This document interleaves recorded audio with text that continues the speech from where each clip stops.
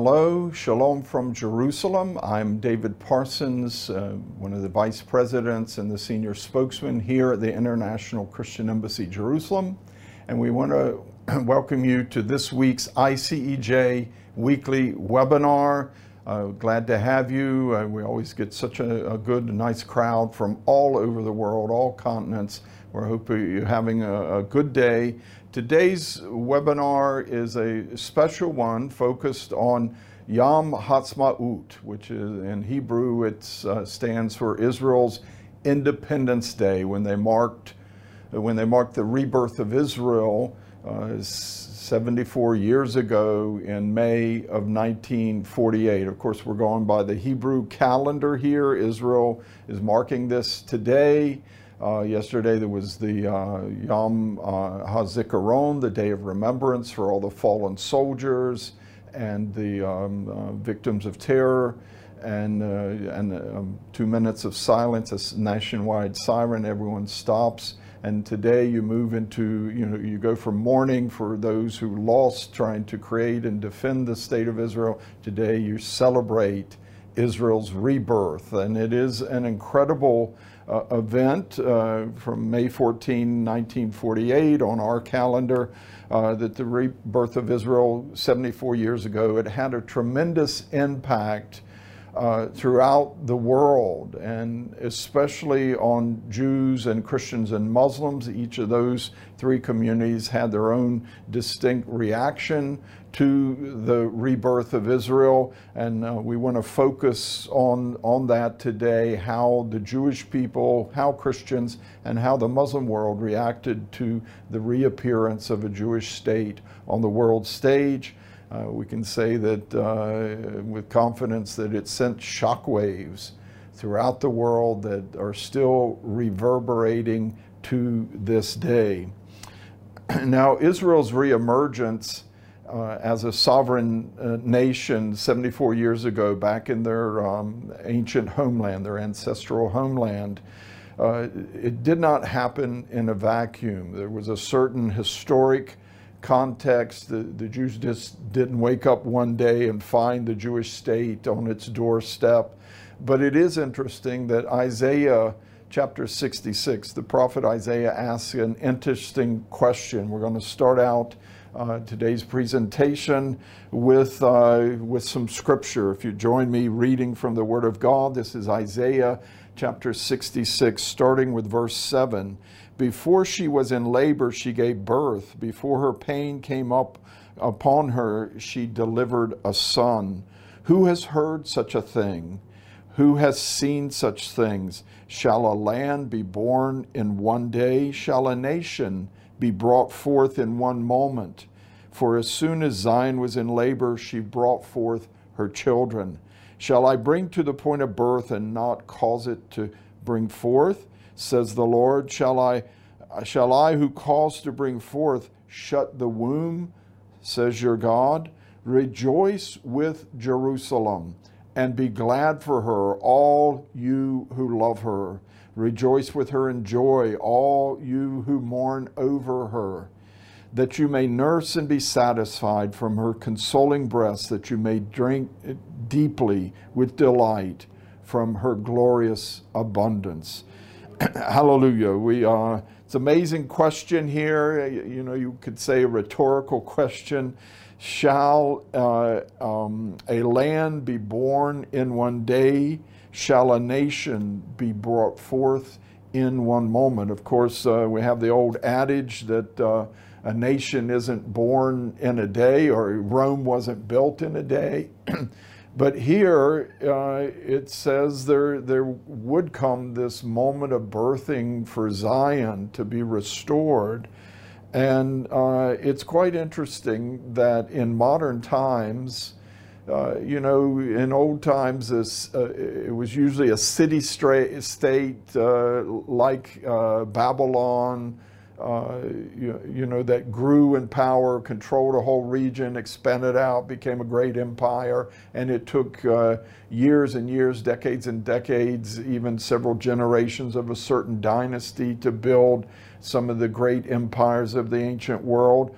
But today we do have this worldwide system of governance that a nation can be born in a day, in a sense.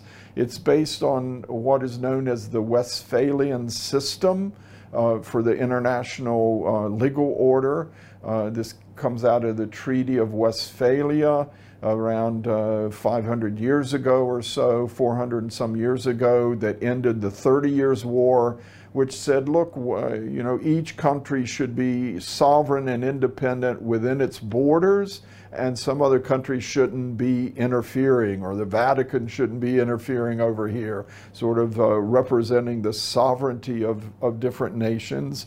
And based on that sort of concept, in more modern times, we have what is known as the Montevideo Treaty under the current UN system.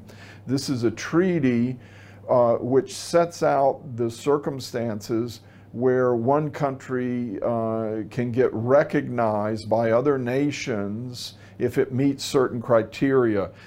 Is it a distinct people with their own language, their own culture, living in maybe an historic homeland? You have a defined territory or land. A people and a land can make a nation, but you have to have some sort of government that's clearly in control of this area. And the fourth element, they have to be capable of engaging in international relations, making commitments to other countries. Based on that Westphalian system, the sovereignty of nations shouldn't have outside interference within their borders, and this notion that if you meet these criteria, other states can give recognition to you. That in modern times you've had all kinds of countries that even someone like India, which was born about the same time as Israel as a modern day state, even though it had been a historic country, empire, people for centuries and centuries, India was recognized as a nation in 1948 based under this system, just as Israel was.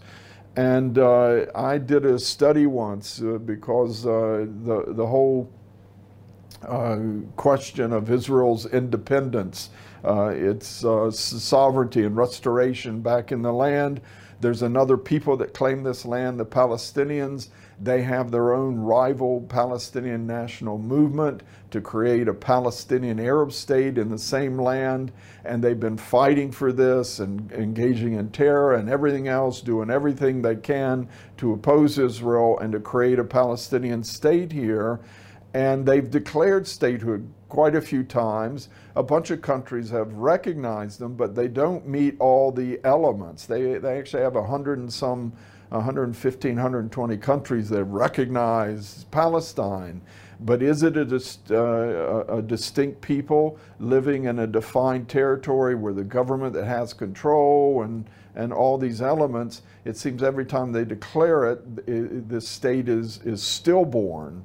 And especially, you know, since, you know, from the perspective of prophetic scripture, where Isaiah says, shall a nation be born in a day? He asks this rhetorical question. We can look back now at that and say, yes, even though Israel, the Jewish state, the Jewish nation was here for centuries, 3,000 year, 4,000 year connection all the way back to Abraham. They had, they're the only people that's really had an independent, separate nation here in this land in all that time. This was recognized by the international community in the League of Nations, the predecessor to the United Nations, in the League of Nations mandate to the British to create a mandate in Palestine for the purpose of creating, establishing a Jewish national homeland. That's how it's put. You can try and cut it so many ways. That sounds like a Jewish state, a Jewish nation. The partition plan of 1947 approved a Jewish state in part of the land, an Arab state. There was a war over it. Somehow Israel emerged victorious in that war of independence. and the nations the next year, many nations started recognizing it, and the next year, 1949, Israel was admitted by the UN, members of the UN, as a member state of the United Nations itself. And so a nation was born in a day, the Jewish state, even though it had existed in ancient times.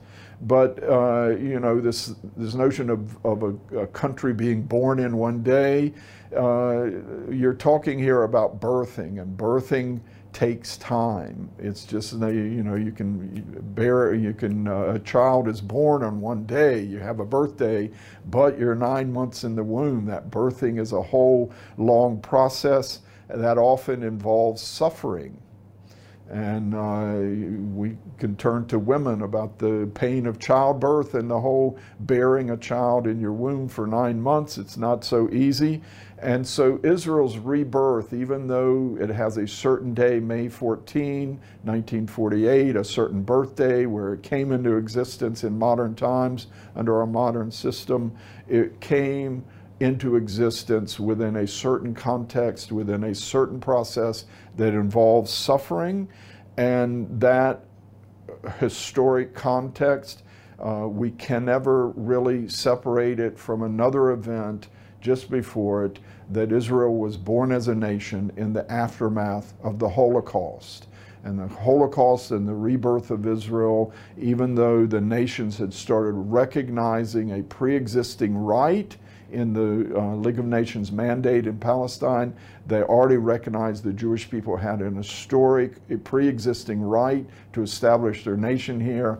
The actual birthing of that nation took place just a few years after the Jewish people went through their greatest tragedy in their history. And you know, you have to recognize this, that the Jewish people had been in exile and scattered for 2,000 years with this longing to go back to their homeland. And in all their 2 millennia of journeying and their hard journey among the nations, they eventually reached this lowest point, this nadir of the Holocaust, a 7-year period or so from 1938 through 45, where the Nazis in Germany were implementing this policy of exterminating all the Jews of Europe. They actually targeted it was 11 million Jews at the time that they counted within Europe and North Africa. And the Nazis gained control a lot of this through their aggression, their invasion of other countries, and started eliminating Jews and murdered 6 million of them, of course. And just as this immense tragedy, this horrible genocide is being exposed at the end of World War II with the liberation of the concentration camps, how is it that Israel hits this low point, and then just 3 years later, they managed to do something they were never able to really reach in 2,000 years of exile, wanting to go back and restore themselves to their ancient homeland, never able to do it. They reached their lowest point in exile in the Shoah, the Nazi genocide against them, and then 3 years later, the Jewish state is born and recognized as if in one day. And so we have to really consider what we're celebrating today on Yom HaAtzmaut as a miracle, really in the classic sense, in every way, a divine miracle, an unusual event that has no natural explanation. And you know, we could call it a biblical miracle or whatever. But when we try to understand the idea of a miracle, you know, the Catholics have this thing that if you want to promote someone for sainthood, that you have to be able to document and prove and show that they performed at least 3 miracles in their lives. You know, they helped this, they did that, they healed whatever, and all the hundreds of Catholic saints, you have to go through that process of proving it. But you know, no one really remembers what Saint Bernard or Saint whoever did and whatever. But something like the Holocaust, this is an amazing miracle that Israel was reborn just 3 years later. And for me, you know, to really say something is a miracle, it's something that a divine miracle, it's something that you can rejoice in, that really causes you to be happy about it. And not all Christians rejoice in the rebirth of Israel in 1948. Some join with the Palestinians in making it a day of mourning, what they call the Nakba Day, the day of the disaster of Israel's rebirth. They consider it a day of disaster. But Isaiah says we should rejoice with Jerusalem, rejoice with the Jewish people, that they're being restored to their holy city, to their ancient homeland. And I'd say, you know, a divine or biblical miracle, besides rejoicing in it, you know, is something to really celebrate and be happy about. It also has to have a certain shock value. It's more than just a surprise. It has to have the, you know, leave you with this lasting amazement. How did that happen? How did he walk on the water? How did he feed 5,000 with a few fishes and a few loaves? How did this happen? You still say today, and I'm sure people who witnessed it, they went their whole life, how did those things happen? And something, you know, a miracle is something you just can't get past it in some ways, because it's something unusual that has happened without any natural explanation. The natural process that we know about can never explain what happened, and we'd have to say what happened with Israel, there was divine intervention on the scale that we could consider it a mighty and amazing miracle to this day. And when we talk about that shock value of the rebirth, the miracle of the rebirth of Israel, it was actually a shock to the Jewish people in many ways. It was a relief that this horrible threat, this cloud, this darkness that had been hanging over Europe through the Nazis and had been wiping out the Jewish people, as many as it could, was finally off. That now you had a Jewish state back in the land, even though there was still opposition. Israel was now free and independent to turn this state into a safe haven so that another Holocaust wouldn't happen, that now there was a place where the Jews could defend themselves. And this was a mighty relief. It was still, the state was born in the midst of a war, as yet another example of the Jews being cursed. Look, they're in exile. God's thrown them out there, never to bring them back to the land. And here's another example of the curse of God on the Jewish people, 6 million Jews wiped out. It is the fact that the state of Israel, the Jewish nation, was reborn here in the land just 3 years later, that was a major, great, immense theological shock to the Christian world. The Holocaust was a moral shock, that Christian teaching against the Jews had created this atmosphere where some pagan guy like Hitler could come along and manipulate Christians into helping him kill all these Jews. That needed to change. But here it was Christian theology that was now being tested by the rebirth of Jewish sovereignty here in the land. And it was no longer easy to defend the teaching of contempt and the teaching that the Jews were left by God in permanent exile from their homeland. And so after the Holocaust and after the rebirth of Israel, you put those together, all, you know, a real miracle, that sudden turnaround against the tide of history, even when most Jews had opposed a Jewish state, recreating their own Jewish state. All of a sudden it happens, and churches have to revisit their teachings and their doctrines and their theological positions, such as replacement theology and the odious charge of genocide. And so you have, you know, the Catholic Church as this major global institution that slowly over the following decades began to really rethink its approach to Israel, to the Jewish people, and at the Vatican II Council in the mid-1960s, we see an example of an established church going through an introspection process where they renounced replacement theology, the teaching of contempt.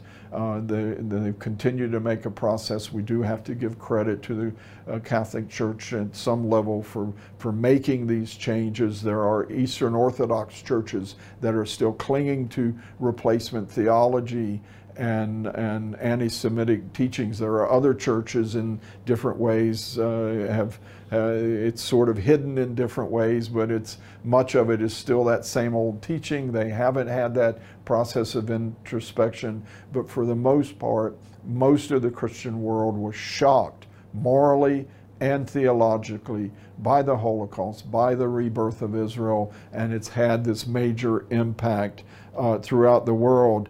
But you still have some churches, some church leaders, theologians that are still struggling to this day, that refuse to adjust their theology to match the reality of restored Jewish sovereignty in the land.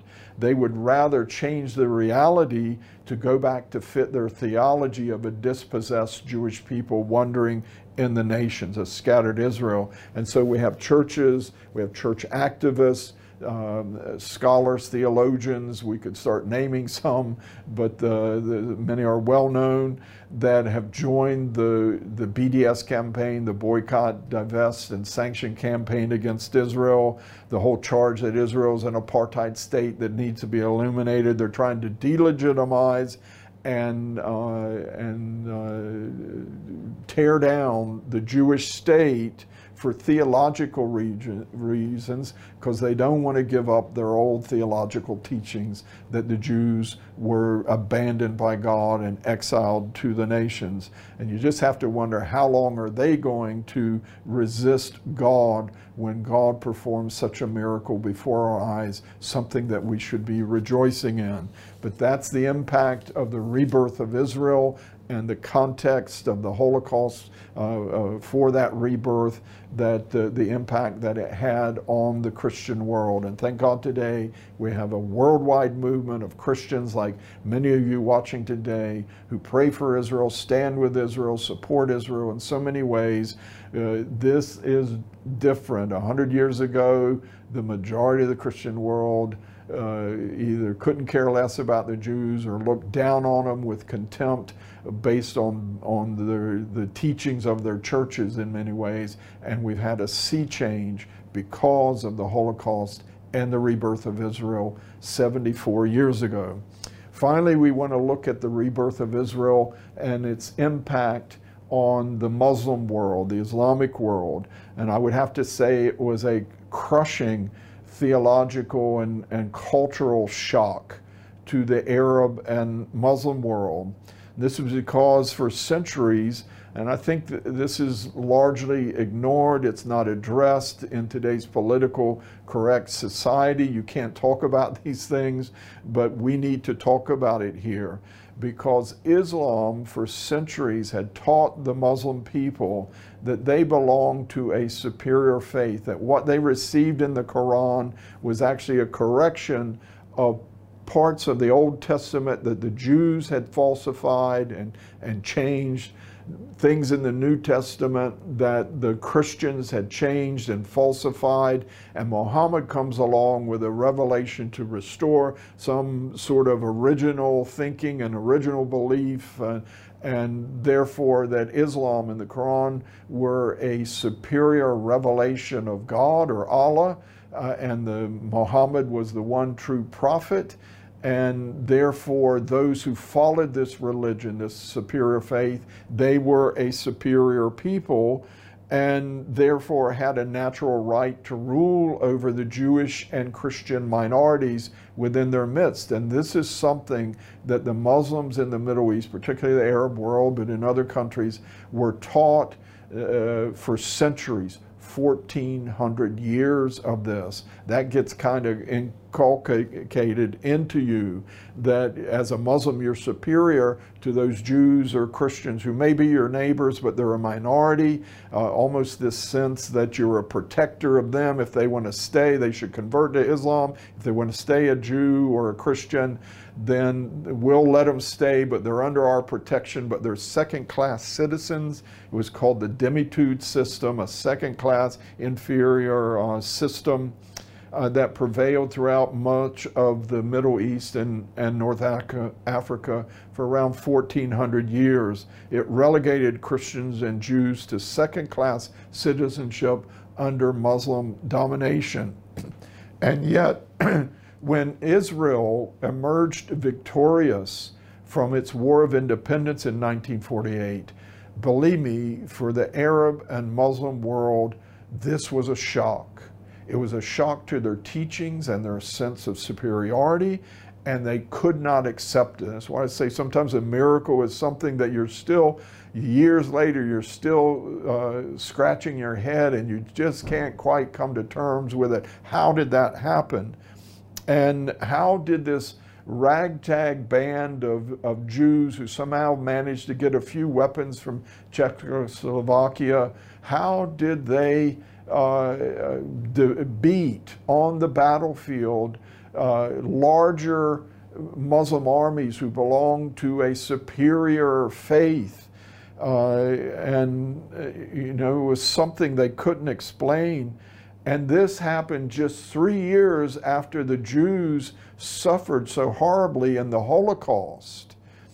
And this all has to be explained away in some way, that, you know, it's a miracle, but, you know, when the Arab and Muslim world, and when they've tried to really come to terms with it, you've had emerging out of it this endless string of bizarre conspiracy theories about Israel's unlikely triumph 74 years ago in the War of Independence. For example, you know, you have this theory that it was Western colonialists who conspired with the Jews to implant, you know, a foreign entity, the Jews, back here in the Middle East, in the Arab world, that there were Americans secretly fighting alongside the Jews in 1948, or this really hideous notion that the Zionists and the Nazis conspired together, they collaborated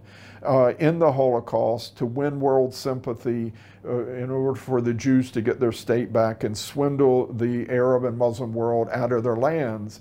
And you might think this is bizarre, but believe me, this is the very sort of conspiracy theory and nonsense that the foreign minister of Russia, Sergei Lavrov, has just expressed this week. It's not some notion that he came up with, that Hitler himself was Jewish, and there's all sorts of examples of capo Jews who came along and collaborated with the Nazis to cause this Jewish suffering, that the Zionists collaborated with the Nazis in some devious plot to somehow plant a Jewish state here in the land.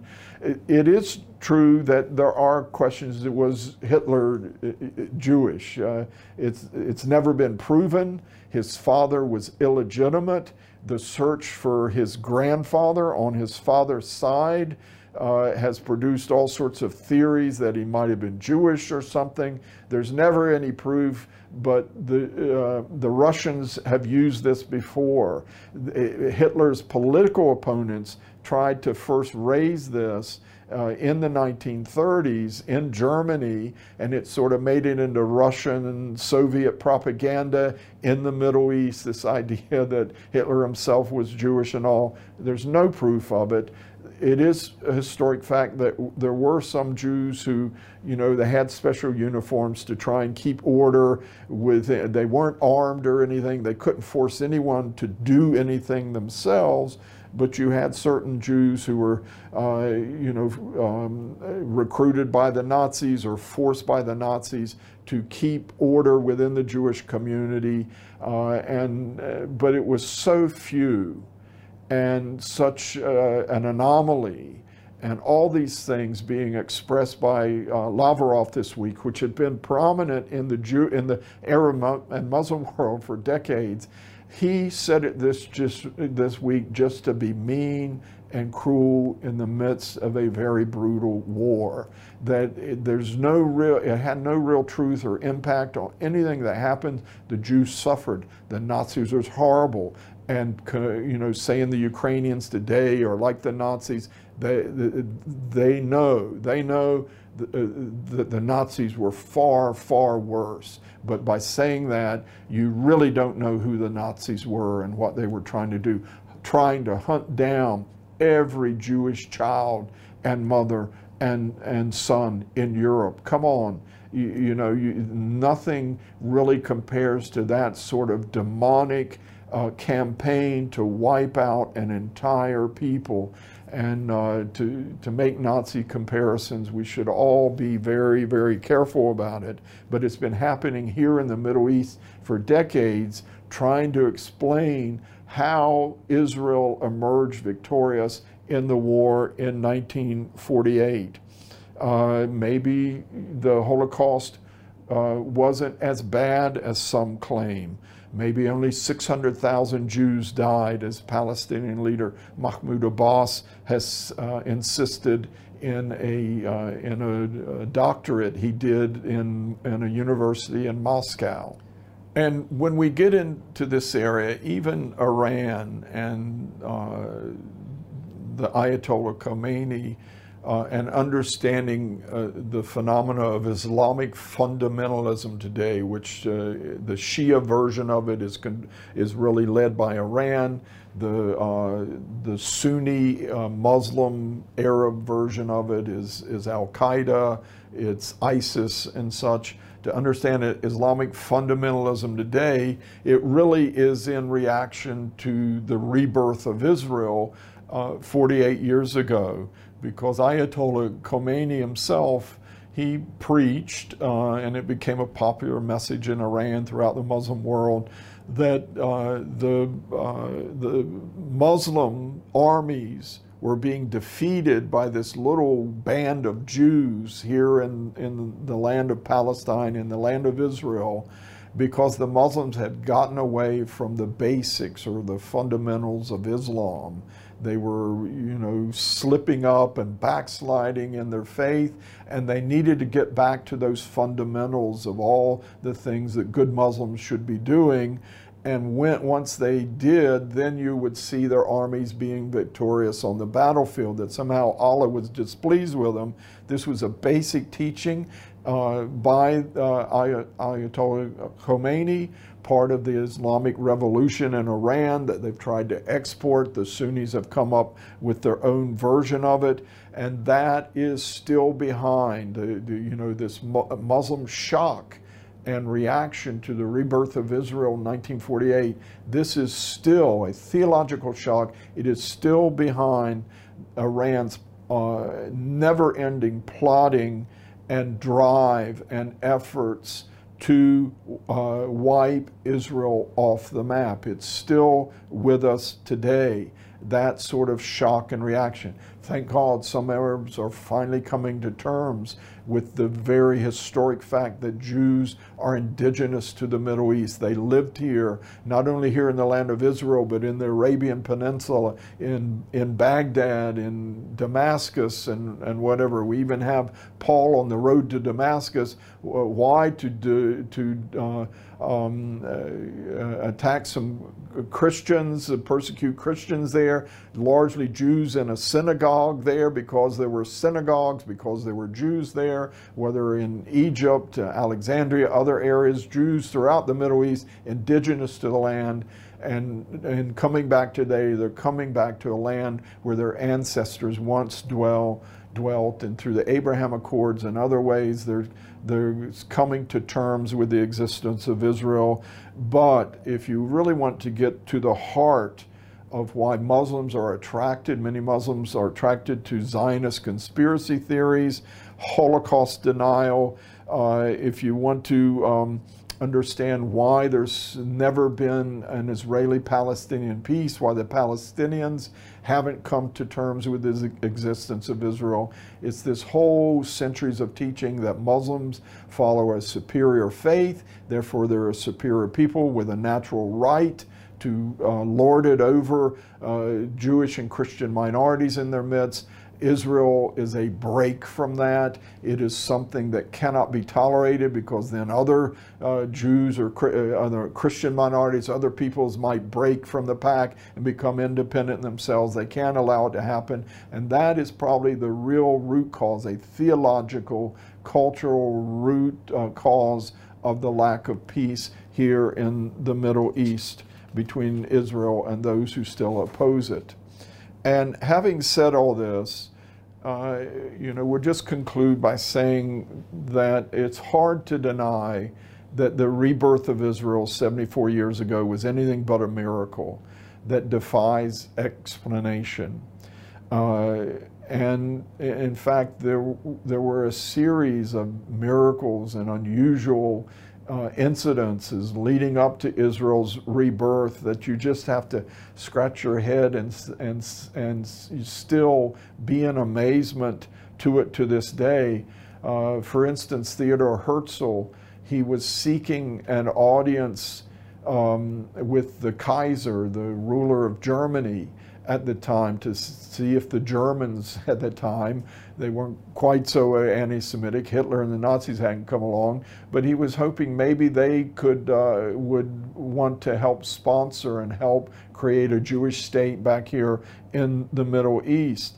And he sought this meeting, and he never really had a meeting, but there was this brief encounter as the Kaiser was coming and visiting Jerusalem, that there was a photo of Herzl standing there on the ground, and the Kaiser's on a horse. They're in the land of Israel, and Herzl's greeting him, and he passes on. They hardly said anything. Nothing really happened, but that photo went out, and all the other great powers of Europe, whether it was the Tsar in Russia, whether it was in Britain, the king and the government there, in Parliament, some of the great powers of Europe, there started this sort of discussion and competition, rivalry, who was going to be the main sponsor if there was going to be a Jewish state recreated back in the land, who was going to be its main sponsor. It would set off this simple photo of Herzl saying hi to the Kaiser on his ride up to Jerusalem,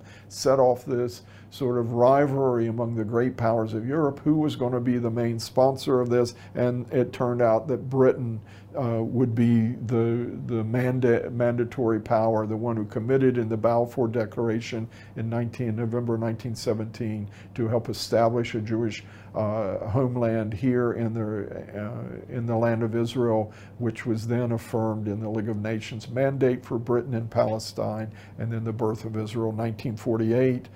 You also have a sort of a strange twist where the Ottoman Turks were sort of allied with Germany as World War I heated up, but they really didn't want to get involved in the war. But for some reason they decided to, and next thing you know, the British and the other allies in that war drive the Ottomans out of the Middle East and create the environment where a Jewish state could be reborn here. And you look back at all these facts and all these twists and turns, it's actually against the tide of history, but they slowly, one by one, these little miracles created this big miracle that even in immense tragedy and suffering of the Holocaust, Israel was born.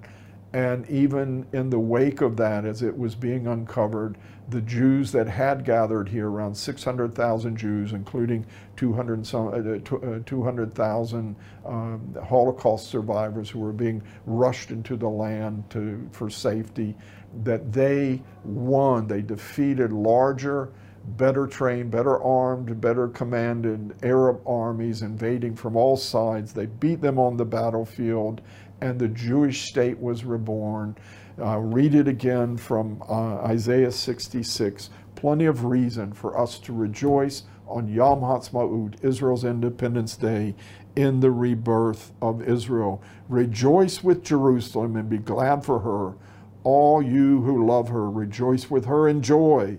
All you who mourn over her, that you may nurse and be satisfied from her consoling breast, that you may drink deeply with delight from her glorious abundance. The miracle of the restoration of Israel is not over.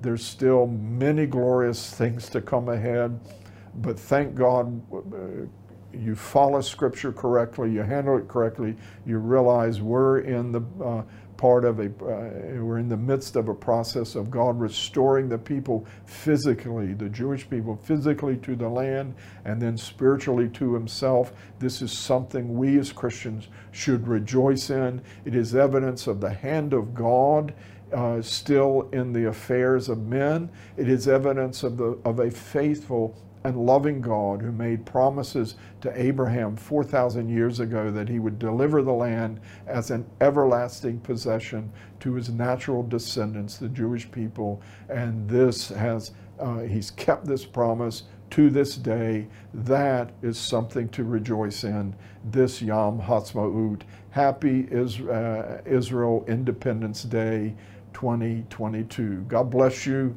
as we end this ICEJ weekly webinar. Join us next Wednesday for our global prayer gathering, and then we'll have another webinar next Thursday, same time, 4 p.m. 4 p.m. Wednesday, next Wednesday for the global prayer gathering, and 4 p.m. next Thursday for the webinar. We're having our International Leadership Conference. The Christian Embassy is bringing in national directors and other members of our staff, our representatives from all around the world, and we're going to be gathering here post-corona for the first time in a couple years, and we're going to have a good time, and we're going to give you updates and reports and give you that prayer burden. Join us in prayer then. We'll have some of our representatives joining us on the global prayer gathering, and then on next week's webinar. We'll see you then. God bless you from Jerusalem.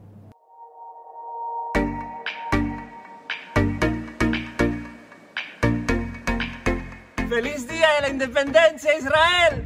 Bonne fête d'indépendance, Israël! Happy Independence Day, long jubilalo, Israel! Gratulerer med dagen, Israel! С Днем независимости, Израиль!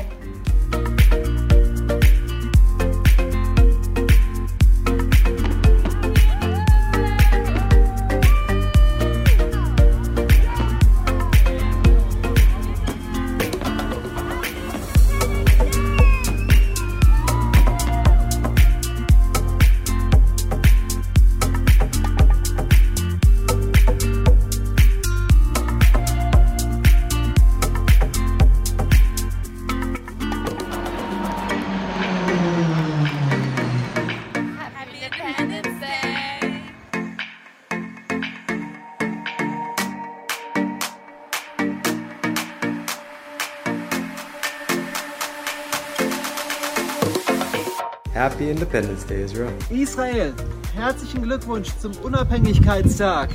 Een gezegende onafhankelijkheidsdag, Israël. Maligayang araw ng kalayaan, Israel. Israel, 独立纪念日快乐! Wakanui vinaka ni singa ni tuva kaikoya e Israeli. Tuva itsenasu spaiva Israel. स्वतंत्र दिवस की शुभकामनाएं इस्राएल. We love you, we stand for you.